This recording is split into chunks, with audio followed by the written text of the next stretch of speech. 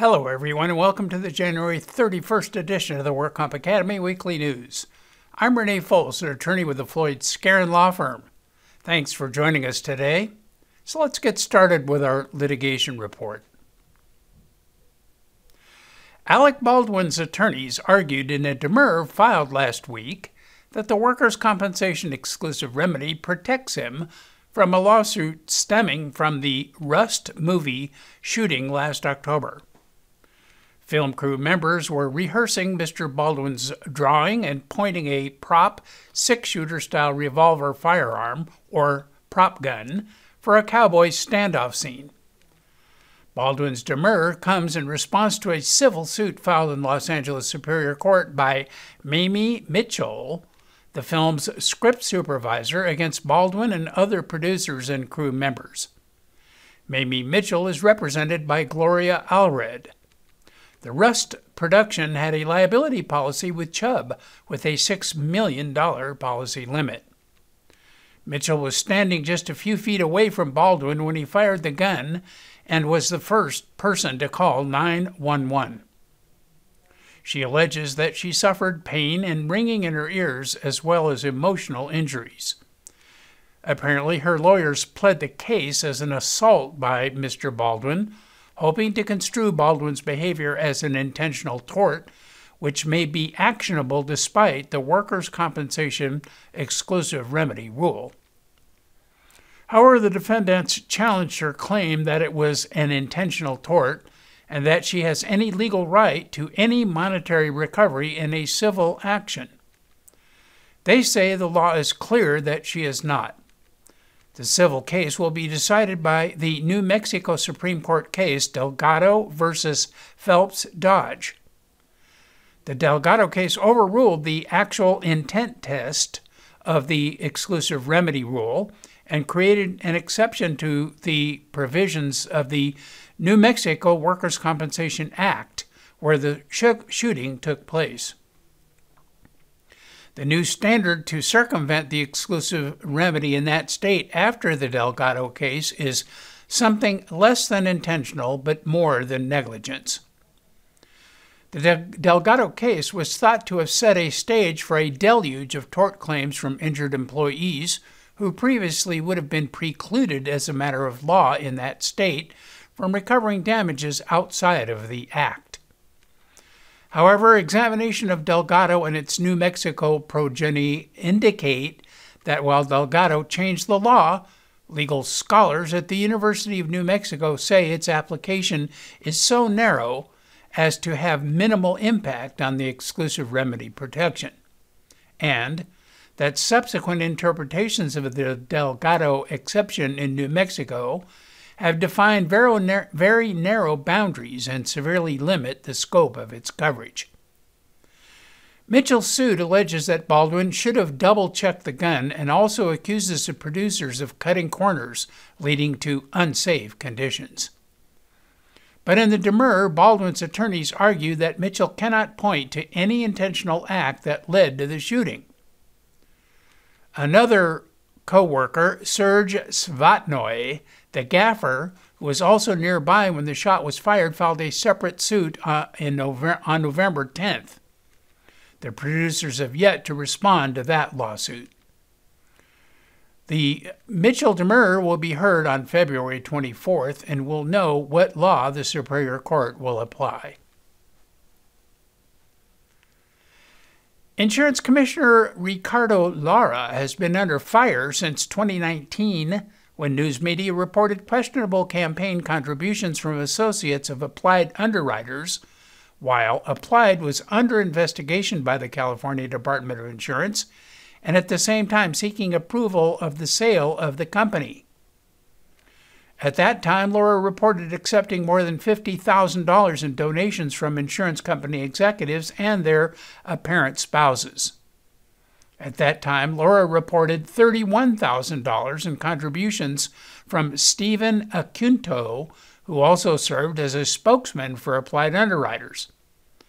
The donations from Acuntos to Lara came on April 30th, 2019, 1 month before Applied Underwriters alerted the California Department of Insurance that the company was in the process of being sold. Although most news media discontinued following this story after it broke in 2019, Consumer Watchdog pursued the investigation with Freedom of Information Act requests. The requests were followed up by a Public Records Act lawsuit filed in early 2020. Consumer Watchdog is a nonprofit public interest organization, and the FOIA enforcement lawsuit just provided evidence that Lara and his top lieutenant, Brian Henley, had undisclosed communications with two former lawmakers representing the workers' compensation insurer at the heart of a pay-to-play scandal. These communications occurred while a high-profile merger and other regulatory matters involving the insurer were pending before the California Department of Insurance. A new declaration from former legislator turned lobbyist Rusty Arias confirms that Commissioner Lara and Special Counsel Brian Henley were indeed in contact with Mr. Arias and former Assembly Speaker Fabian Nunez, Lara's friend and political mentor. The declaration states that Arias and Nunez identified themselves as representing Applied Underwriters. The communications occurred around the time Henley intervened in at least 4 proceedings on Commissioner Lara's behalf to benefit Applied Underwriters. When the scandal became public in mid-2019, Lara returned the campaign contributions. Despite Commissioner Lara's pledge of transparency, Consumer Watchdog says the Department of Insurance failed to search for, let alone produce, records of meetings and communications with individuals representing the workers' compensation insurer, including Nunez and Arias. According to Mr. Arias's declaration, submitted under penalty of perjury, Nunez and Arias began communicating with Commissioner Lara and Brian Henley as early as February 2019. Yet, not a single record of meetings or phone calls between Nunez and Arias and Lara and Henley or other department staff has been disclosed in the FOIA request. No phone records, no calendar entries, no emails, and no text messages. Nunez and Arias have emerged as central figures in the scandal following a lawsuit filed by Fabian Nunez's former lobbying firm to collect a $2 million success fee from Applied Underwriters related to the sale of the company. The payment was to be made in exchange for Nunez and Arias' successful efforts to protect a $60 million deposit that would have been lost had the sale of Applied Underwriters company not been finalized. The declaration of Mr. Arias was filed in Los Angeles Superior Court with a motion seeking to compel the department to produce 200 internal communications regarding the Consumer Watchdog's public records requests. Consumer Watchdog expects that these communications likely reflect the department's decision to withhold key information from the public. This motion is scheduled to be heard on April 27th. And now our crime report. 54-year-old Wei Wen Wu and 49-year-old Feng Wen Lam, who both live in Arcadia, are charged with 43 felony counts of insurance fraud, grand theft, and conspiracy after allegedly underreporting nearly $4.5 million in employee payroll. The scheme fraudulently reduced their company's workers' compensation insurance premium, resulting in a loss of about $1.7 million in unpaid insurance premiums. A parallel investigation by the California Department of Industrial Relations also uncovered significant wage theft from employees at the couple's chicken processing business in El Monte. Lam is the owner of Golden Food Incorporated. That's a chicken processing business employing butchers and meat packers in El Monte. State Compensation Insurance Fund requested an investigation when it suspected fraud after comparing the payroll reported during annual audits with the payroll reported to the Employment Development Department. Using a search warrant, the Department of Insurance was able to obtain the true payroll records from the company's computer and found fake tax reporting forms. The investigation revealed a loss of nearly $1.7 million in unpaid insurance premiums to 4 insurance companies, including the state fund. The DIR investigation found employees were forced to clock out for breaks and continue to work, and they were not paid overtime for work in excess of 40 weekly hours, and that their pay stubs were falsified. An audit found that Lam & Wu failed to pay a minimum of $437,000 in labor to their 34 employees based on the minimum legal market value. The Employment Development Department announced earlier this month that they had halted payments on 345,000 disability claims associated with 27,000 suspicious doctors. According to its latest press release, EDD continues to confirm that most of the suspect disability insurance medical provider accounts it flagged as suspicious were fraud attempts. The few providers that were not fraud, but instead victims of identity theft, are completing verification along with their patients, and EDD will then resume certifying the claims. To date, EDD has confirmed that about 98% of the 27,000 medical provider accounts it initially flagged as suspicious were likely fraudulent. Specifically, 485 of those providers have verified their identity at this point, and the rest of the 27,000 did not. Claimants received notices this week to verify their identity with ID.me as quickly as possible to help in resuming payments. Other claimants have received different notices with other verification requirements specific to their claim. The EDD first sought the information last November, but most of the 1.4 million people asked last year to prove they properly received federally funded unemployment benefits have not responded to the state's request and could eventually face penalties and repayments. The EDD said it would add a 30% penalty if it determined the claimant intentionally gave false information or withheld information to receive benefits. So far, about 280,000 people out of the 1.4 million have responded. Of those, about 90% were found eligible for the benefits. The others are being given time to appeal and submit further documentation. Judy Hine of Rhinelander, Wisconsin, pled guilty to 2 counts of felony workers' compensation fraud here in California. Hine was a co-owner of Cal Roofing Incorporated, located in Simi Valley. During that time, Hine underreported the true amount of company payroll by over $3 million to her workers' compensation insurance company, the State Fund. Hine's fraud caused State Fund to lose $1.6 million in premium payments. At the time of her guilty plea, Hine paid $600,000 in partial restitution to the State Fund. Hine is scheduled to be sentenced on February 23rd.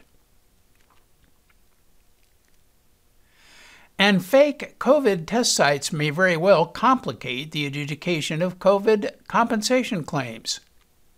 The presumptions for compensability of a COVID-related workers' compensation claim is predicated on a positive test for the presence of the virus here in California. However, according to the California Attorney General, there are now fake testing sites surfacing in California. Attorney General Bonta said fake testing sites are sprouting up to exploit families and individuals seeking COVID tests, and that it is important to recognize the signs of these sham testing sites. It would seem prudent that the investigation of workers' compensation claims should now dig deeper to ensure that the test result offered by the claimant was not from one of the fake sites and indeed is an authentic test result. After receiving payment for a COVID-19 test, these fake testing sites oftentimes fail to provide their patients with their test results. These sites may also ask for patients' personal identifiable information with the intention of committing identity fraud. The alert shared tips on how to avoid testing site scams, as well as how to search and locate legitimate, verified testing sites. To find a testing site that is verified to perform COVID-19 testing, use the California Department of Public Health's test site search tool. Someone may also search for local testing sites through a county's local public health department. Should someone choose to use an unaffiliated testing site, be wary of the following. If a provider insists on documenting nationality or immigration status. If a provider does not offer a notice of privacy practices, or cannot explain how it will use and share personal data, or if a provider insists on accessing a passport or driver's license when they have other documents that show insurance status. Beware of fake websites that purposely look identical to those belonging to well-known trusted organizations and state agencies. Also be cautious of unsolicited calls regarding testing sites. A legitimate company or health clinic will not call, text, or email anyone without their permission. If someone receives an unsolicited message from an individual, they should not provide the caller or sender with any personal information until having confirmed it is coming from a legitimate source. Any of these red flags or tips would be good questions to ask a claimant for purposes of establishing the validity of any COVID test result. And in regulatory news, the Division of Workers' Compensation has issued a notice of public hearing to amend the copy service fee schedule. The Zoom public hearing is scheduled for Friday, February 25th at 10 a.m. as a follow-up to a previous public hearing that was held last August. The proposed updates to the regulations include an increase of the flat rate for copy services from $180 to $230 for records up to 500 pages, and this includes all associated services such as pagination, witness fees for delivery of records, and subpoena preparation. This is a slight increase from the first proposal of $225 last August. There is a new provision that says that claims administrators are not liable for payment for duplicative records sent to the Independent Medical Review Organization. Members of the public may review and comment on the proposal until February 25th.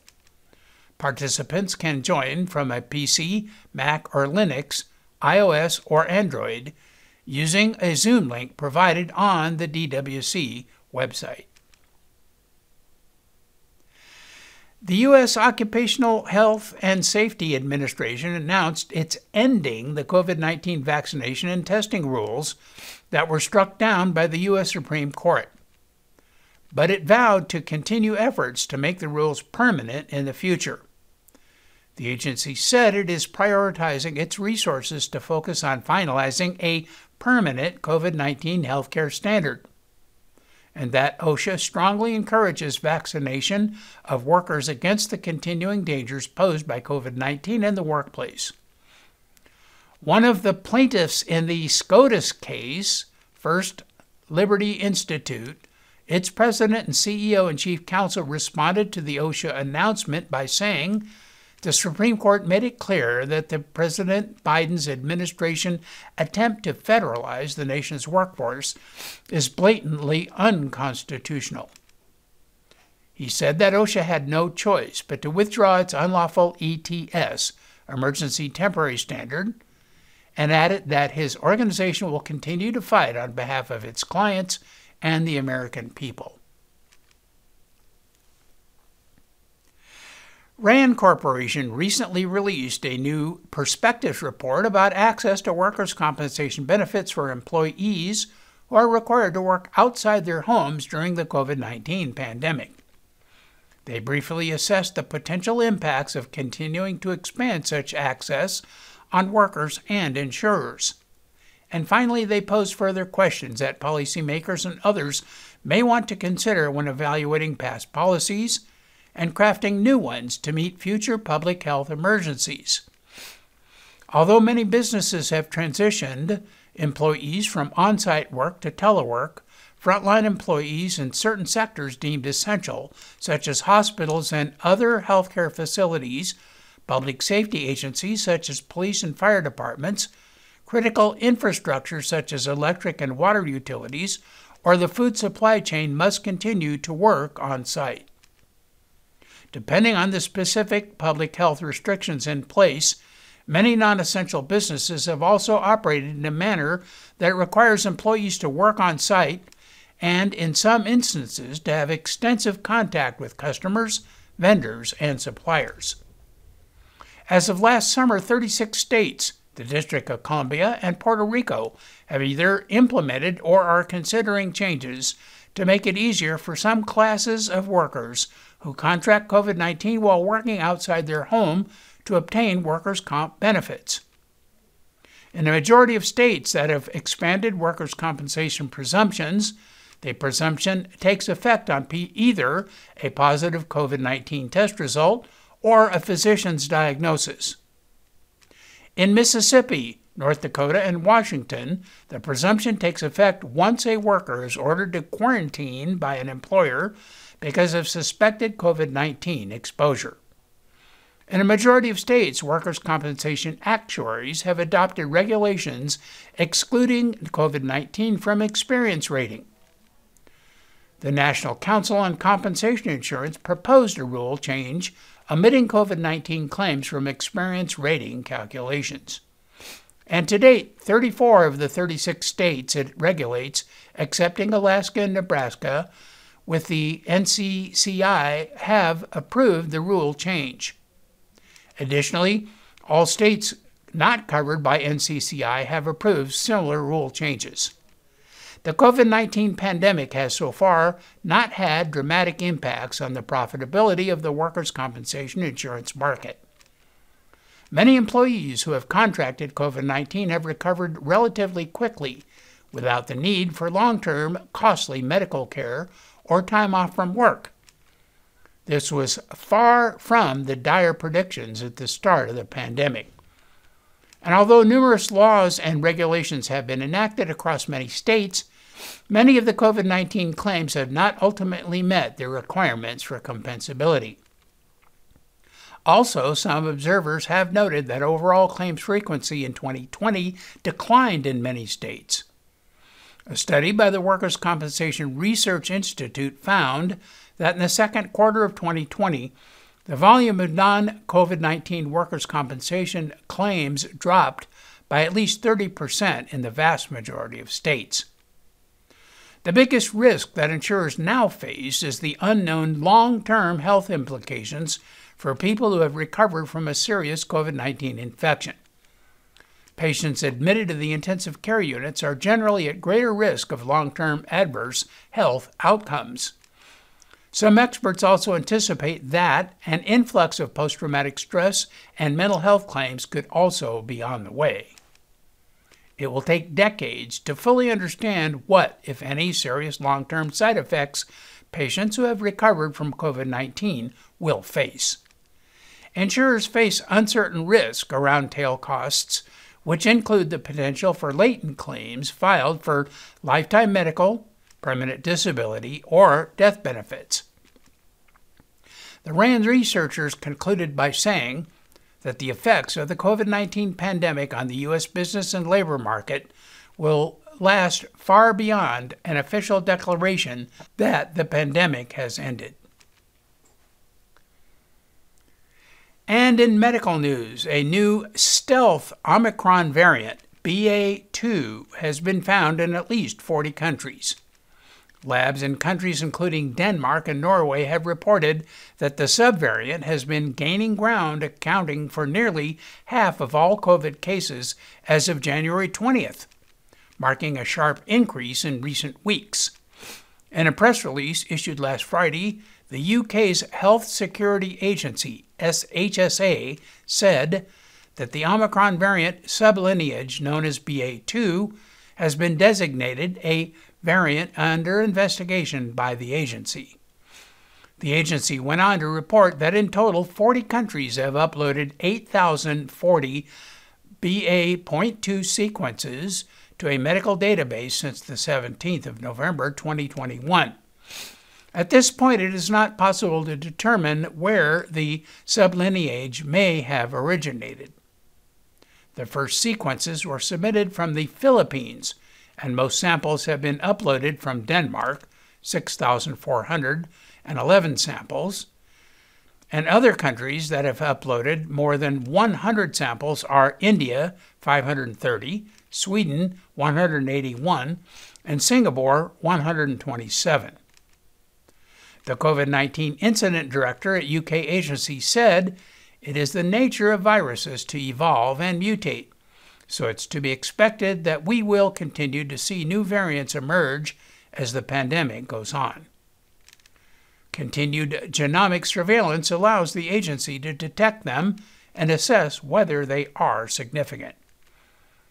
And a press release last week from Denmark's Statens Serum Institute Infectious Disease Research Institution stated that the subvariant BA.2 accounted for 20% of all COVID vaccines in Denmark in December. One notable aspect of BA.2 is that it lacks a genetic characteristic that scientists have used to identify Omicron cases previously, giving credence to its stealth Omicron moniker. However, a computational biologist at the University of Basel in Switzerland posted to Twitter that BA.2 is still detectable on a PCR test, and branded news reports to the contrary as totally wrong. Depending on the PCR test used, it may not look like BA.1, the other Omicron, but the test will still give a positive result. So that is all of our news and events for this week. Please check our website daily for news updates, past editions of our news, and much, much more. And remember, you can subscribe to our weekly news podcast and special report using your iPhone, iPad, or Android device by searching for the WorkComp Academy with your podcast software. And we also publish our daily news, our podcast, and other utilities on our free WorkCompApps.com smartphone app. Again, I'm Renee Foltz with Floyd Skarian, Manukian Langevin. Thanks for joining us today, and please drop by again next week for more news.